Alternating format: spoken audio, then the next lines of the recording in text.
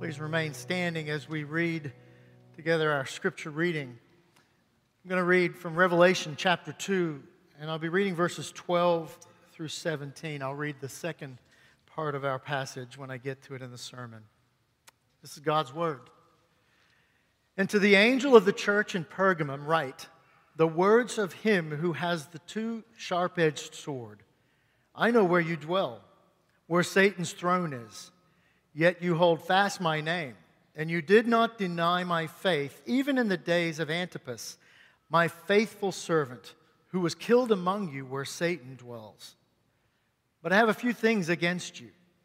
You have some there who hold the teachings of Balaam, who taught Balak to put a stumbling block before the sons of Israel, so that they might eat food sacrificed to idols and practice sexual immorality. So also you have some who hold the teachings of the Nicolaitans. Therefore repent. If not, I will come to you soon and war against them with the sword of my mouth. He who has an ear, let him hear what the Spirit says to the churches. To the one who conquers, I will give him some of the hidden manna, and I will give him a white stone with a new name written on it, on the stone that no one knows except the one who receives it. Will you pray with me? Father, we come this morning and ask that you would open the eyes of our hearts to hear and understand and heed and obey your word. And we ask it in Christ's name. Amen. You may be seated. I'm not bold enough to do what Brian does, so I cheated and wrote everything on the board at the front end. So I'm going to leave it right here, and you're going to say, what on earth is that? This is an overview, I think, of the 7 letters that we are in the middle of looking at. Okay? They go to the church in Ephesus, Smyrna, Pergamum, Thyatira, Sardis, Philadelphia, and Laodicea. And I'll say this, that the letters together are greater than the sum of their parts. They have a significance that's greater than the sum of their parts. Brian pointed out that this is a circular letter, and so geographically, they go around a route, a trade route. And so the letter would have been taken along that route. There's a geographical order. But there's also somewhat of a thematic order. For example, the first, the third, the fifth, and the seventh letters, Ephesus, Pergamum, Sardis, and Laodicea, all 4 of those letters contain a command to repent. And when Christ gives to those churches a commendation and then a critique or an exhortation, an observation and an exhortation, the exhortation is the larger part. Those 4 churches are called to repent. The second and the sixth church sort of stand out. They're not perfect, but their commendation is much greater. And neither the church in Smyrna nor Philadelphia is issued a call to repent. And so the first, second, third letters sort of create this little triad, and the fourth and fifth, the fifth, sixth, and seventh letters sort of also create a little triad. And then in the middle of these 7 letters is this letter to Thyatira. And in the middle of the letter to Thyatira, we're going to see, I believe, verse 23 stands out in the midst of the entirety of this section. The reason it stands out is it explicitly says something to all the churches. It's the only time that phrase, to all the churches, appears in any of the 7 letters. And so I just wanted to give you sort of a high-level view. Today we're going to look at the letters to Pergamum and the letter to Thyatira. Pergamum, Pliny called this city the most impressive in all of Asia. It was built on an acropolis with elevated city with these steep sides to it. The word Pergamum means citadel. And it boasted a library of some 200,000 plus volumes, second only to the library in Alexandria, North Africa. It housed the temple of a great altar of Zeus at the highest point of the city. It was the worship center for 4 of the pagan cults of the day: Zeus, Athena, Dionysius, and Asclepius. Asclepius, you may or may not know, but his symbol was the serpent, which we use even to this day in the medical field. If you've seen the symbol for medicine. So that was because this was a place of healing. This was a healing center. And it was the center of Rome's world in Asia Minor. It housed the garrison for the Roman army. And that's probably why Christ chose to use from the vision of chapter 1, why he chose to use the imagery of this letter being from him who has the sharp, double-edged sword. Because the people who lived in Pergamum felt and saw daily the sword of Rome in their very city. He commends this church. He says this in the commendation. Christ says, I know where you live. Such comforting words. God knows your circumstances. He knows your trials. He knows the challenges of your work situation. He knows the challenges of raising children in the world today. He knows the address where you live that comes with all of those difficulties in this fallen world. For the church in Pergamum, their address was a hard one. I know where you live. You live where Satan has his throne. In fact, at the end of the commendation, he says, you live where Satan lives. How would you like that for an address? You live, I know, you live right where Satan lives. Isn't it comforting to know that we have a high priest who can sympathize with us, who in every respect has been tempted as we are, and yet stands without sin? To live at, as one author said, to live at hell's headquarters. And this is probably a reference to the oldest of the temples in all of Asia Minor where emperor worship was required. It was built there by Augustus in 29 AD. And this church in Pergamum had remained faithful to the Lord even to the point of death. And one of those who had died because of their faith is even named in the letter, Antipas. And the words spoken about him are beautiful because he is called a faithful witness. The other person in the book of Revelation who is called a faithful witness is back in chapter 1, verse 5, and it's Jesus Christ himself. So the very same faithful servant declaration given by Christ of who he is laid also upon Antipas. Nevertheless, this church has some challenges and faults. First of all, they hold to the teaching of Balaam. And Balaam, you have to go back and read in the book of Numbers, chapter 22 to 24, the famous passage where God speaks through a donkey. But the point, that's not the point that is being drawn out here for us. The point drawn out here is actually found in Numbers 25, which is where Balaam misleads Israel into idolatry and immorality. That he deceives them. In fact, Numbers 31:16 later, sort of reporting on what happened and the danger, says this: Balaam's advice caused the people of Israel to act treacherously against the Lord. Treacherously. I believe it was R.C. Sproul that called sin cosmic treason. And that Balaam had misled the people of God into cosmic treason against their Lord. And not only do we see here the teachings of Balaam, but we also see that they also hold some of them to the teachings of the Nicolaitans. We've met them before in Ephesus in the first letter. And so I won't go into that much, but there is one interesting contrast or fact that just sort of stands out when you read the letter to Pergamum and compare it to the letter in Ephesus, and that is in the letter to the Ephesians, they are exhorted because they hold to the works of the Nicolaitans. And here, Pergamum, we hear that it is the teachings of the Nicolaitans. And what you can draw from that is just this inference that right doctrine, leads to right living, and wrong doctrine leads to wrong living.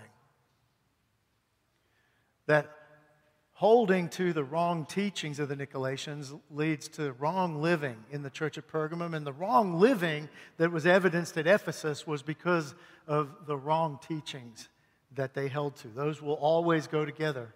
And so the exhortation regarding Balaam and the Nicolaitans is one and the same thing. James, in his letter to the churches in chapter 4, verse 4, sort of captures the idea this way. He says that to be friends with the world is to be at enmity with God. And the church in Pergamum had become friends, or some of them had become friends of the world. And yet, don't forget the fact that it wasn't just those who held to the teachings of Balaam and those who held to the teachings of the Nicolaitans that was going on in the church there. Behind the scenes was the evil one. This was where Satan lived. And we need to be reminded of that, don't we? That our enemies and the things that come up and challenge our faith in Christ, they're not flesh and blood things. They may be embodied in people and false teachings that can be labeled as the teachings of someone. But at the end of the day, our wrestling is not against flesh and blood, is it? It's against rulers and authorities and cosmic powers that rule over this present darkness, spiritual forces of evil in the heavenly places, as Paul would say in Ephesians 6. And so he exhorts them to repent. To repent. And then he gives a promise to those that do. And he describes in that promise two incredible gifts. He says, first of all, that you would be given the hidden manna. What is the hidden manna? We read about it in Hebrews chapter 9, verse 4. And here it's talking about the tabernacle. And it says, having the golden altar of incense and the ark of the covenant covered on all sides with gold. And so then it's going to say what's inside the ark, in which was a golden urn holding the manna, and Aaron's staff that budded, and the tablets of the covenant. These three items placed into the ark. Now, you may recall that manna was the miraculous food that God provided during the 40 years of wandering in the wilderness of his people, right? It would show up daily, and they were instructed to go out and gather it and then eat it for the day. But the thing that stands out about it is it never lasted. You couldn't go out and collect 2 days of it and put some in the pantry. You couldn't refrigerate it. It had a used-by date of 1 day. It came every day, but only for the day. In that sense, it sort of parallels the concept in the Old Covenant of the sacrifices, right? The sacrifices were to be offered, but they never lasted. They had to be offered continually all the time as a provision for the people's sin. And here we see another case where every day it had to be offered by God, had to give his people food to sustain them. And so it's interesting, though, that there's one piece or one portion of manna that actually is made to last forever.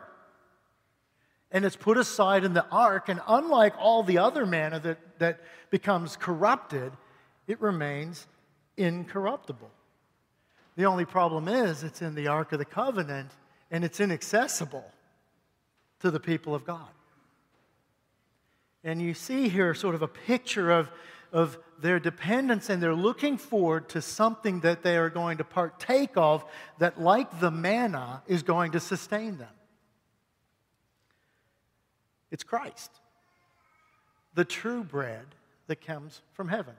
In our call to worship today, that's what we saw, where Jesus says, I am the bread of life. He says, I am the manna that came down from heaven. And not the corruptible kind that hit the ground and was good for 1 day, but rather, he says, I'm the kind like that hidden in the ark that you never had access to before. I'm the bread of life that if you will, by faith, feed on me, you will never thirst and you will never hunger. And so Christ here is saying he's giving us himself. That's the promise. Horatius Bonar wrote this: "This hidden manna is the special food of the redeemed, the nourishment of the new and glorified life for both body and soul. It is set down on the great banquet table in the high banquet hall." That's the wedding supper of the Lamb he's picturing there. "As it was in the upper room in Jerusalem when Jesus said, 'Take, eat, this is my body broken for you.'" In other words, this is the bread that we will partake of in heaven one day that will sustain us for eternity. And it's also the bread that gets presented to us as a sign in this table that we partake of. It's Christ, the bread of life. The second gift is a white stone. A white stone. And there's a lot of theories on this. Some say it's a token of acquittal for a court hearing. Some say it's the pledge of an athlete who wins at the games because you didn't want to carry around all the winnings, so you had to present the stone to get the winnings. Some say it's an invitation to an event. Others relate it to the white marble that was prevalent in the city of Pergamum. But each of those explanations, I think, sort of glosses over the other parts that we're told here, where it's a white stone with a new name written on it that no one knows except the one who receives it. Names in Scripture were important because they were tied to identities. When God renamed someone, it was significant because he was changing by his grace who they were. He changed Abram to Abraham, a father of many. He changed Simon to Peter, an unstable man to a rock. He changed Saul to Paul, a murderer to one who would proclaim the life-giving gospel in Christ. And each of those represents a radical change built on the grace of God. I wonder, and I don't think we can say, but I wonder if the new stone is the glorified me in heaven. Have you ever thought about what you're going to be like in heaven when you are glorified and without sin?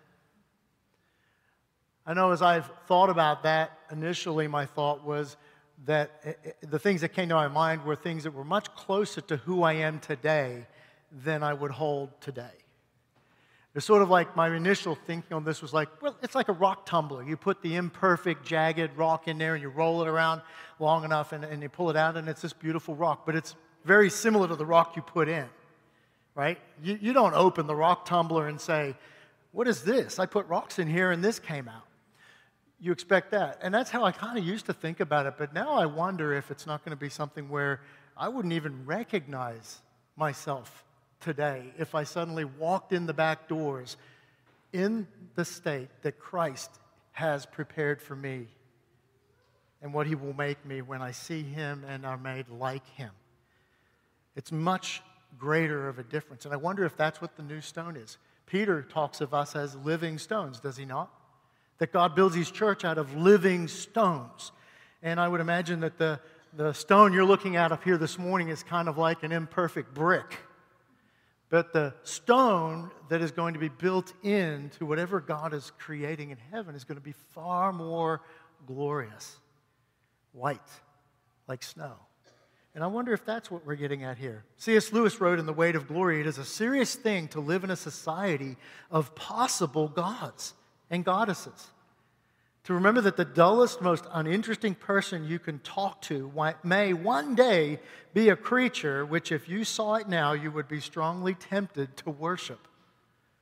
In other words, if I could see myself as what Christ has in store for me, walk through the back door this morning and down the center aisle, what Lewis is saying is I would be tempted to worship that. There's such a contrast. Let's look at the church in Thyatira.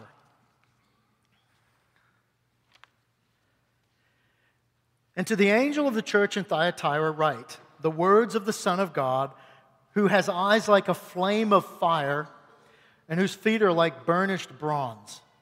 I know your works, your love and your faith and service and patient endurance, and that your latter works exceed the first.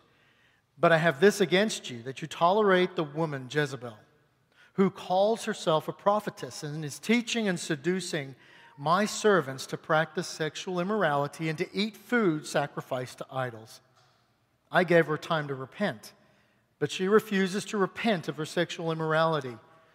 Behold, I will throw her onto a sickbed, and those who commit adultery with her I will throw into great tribulation unless they repent of her works. And I will strike her children dead. And all the churches will know that I am he who searches mind and heart, and I will give to each of you according to your works. But to the rest of you in Thyatira who do not hold this teaching, who have not learned what some call the deep things of Satan, to you I say, I do not lay on you any other burden. Only hold fast to what you have until I come. The one who conquers and who keeps my works until the end, to him I will give authority over the nations. And he will rule them with an iron scepter. And when earthen pots are broken in pieces, even as I myself have received authority from my Father.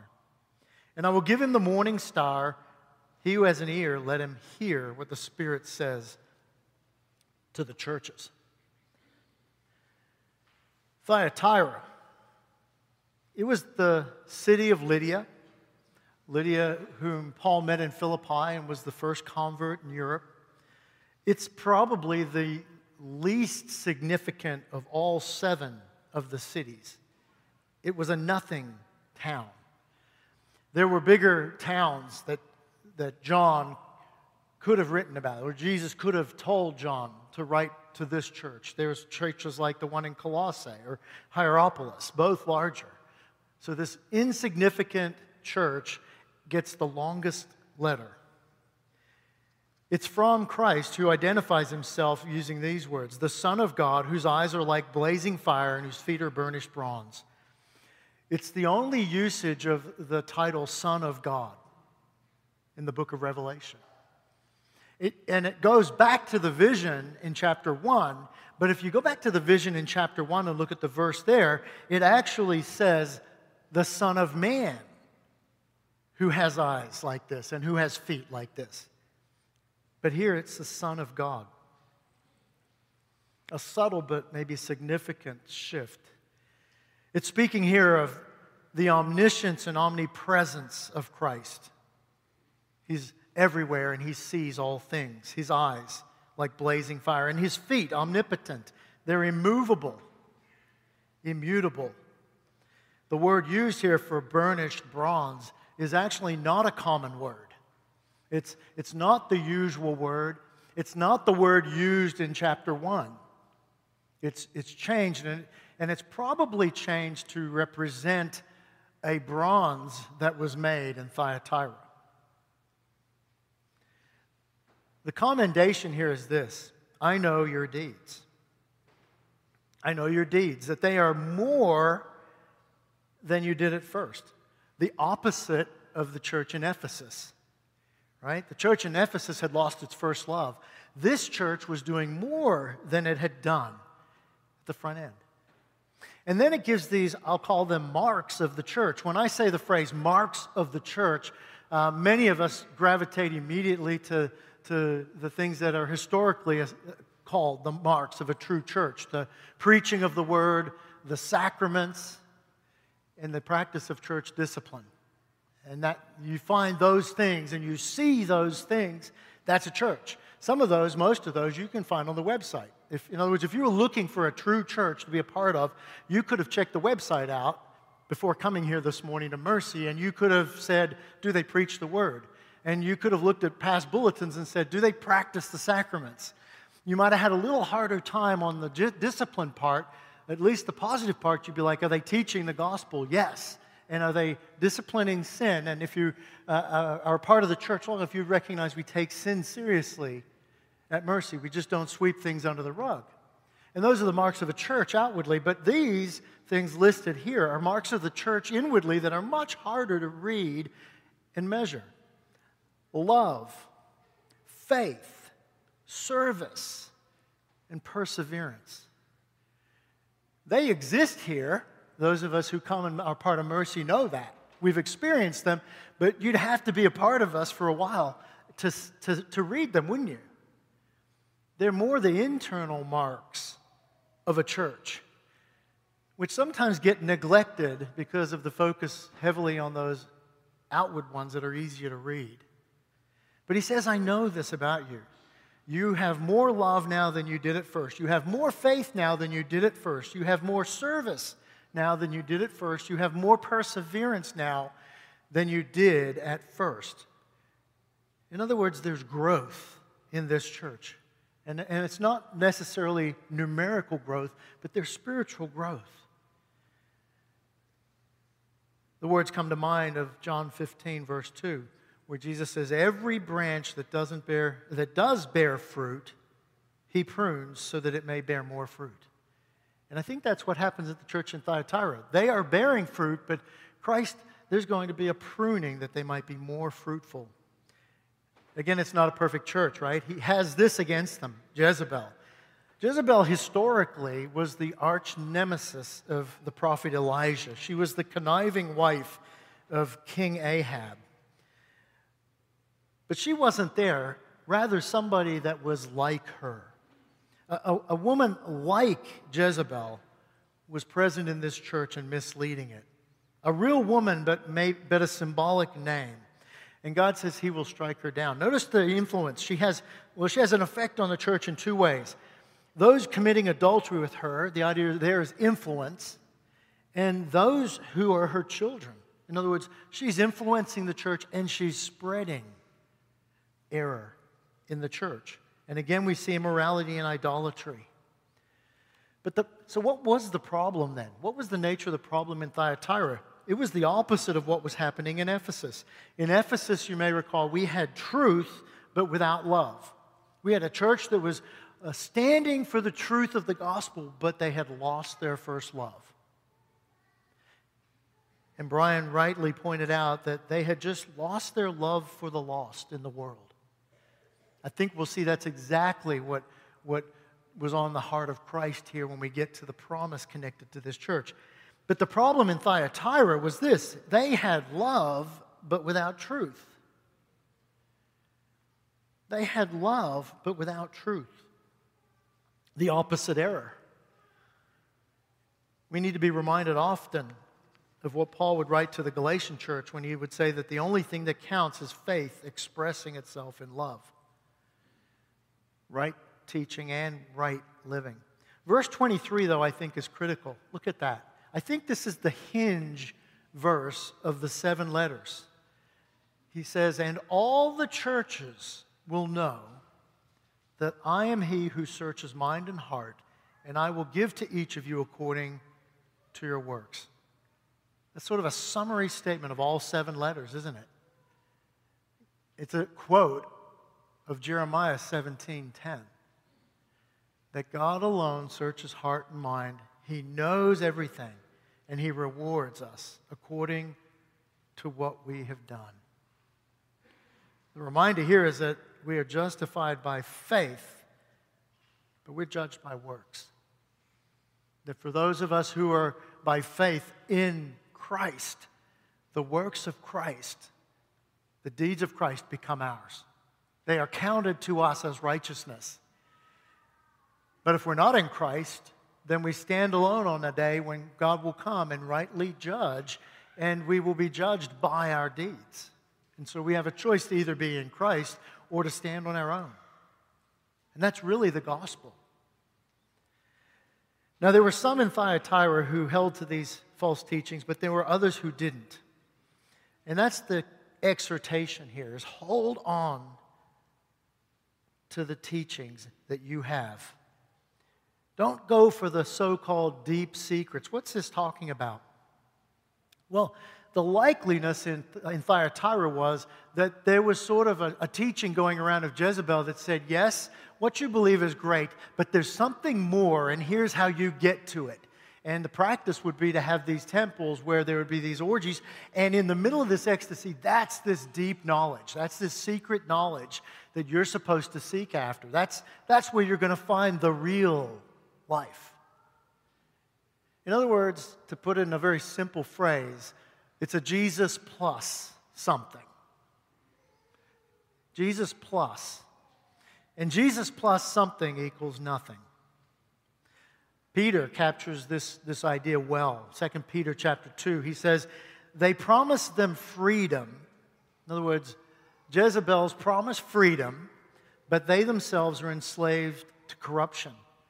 For whatever overcomes a person, to that he is enslaved. For after they have escaped the defilements of the world through the knowledge of our Lord and Savior Jesus Christ. In other words, they have some knowledge of Christ, but then they are again entangled in them and overcome. The last state has become worse for them than the first.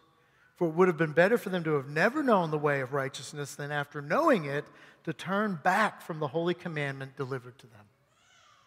There's a warning there about coming to a church like Mercy and knowing enough about God to sort of feel comforted by it, but not buying in and giving yourself to Christ. And that opens you up, as in the case of Thyatira, to the Jezebels that would come along and say, well, you can have Jesus and this. And the reality is you can't. You can't serve Christ and anything else. Fill in the blank.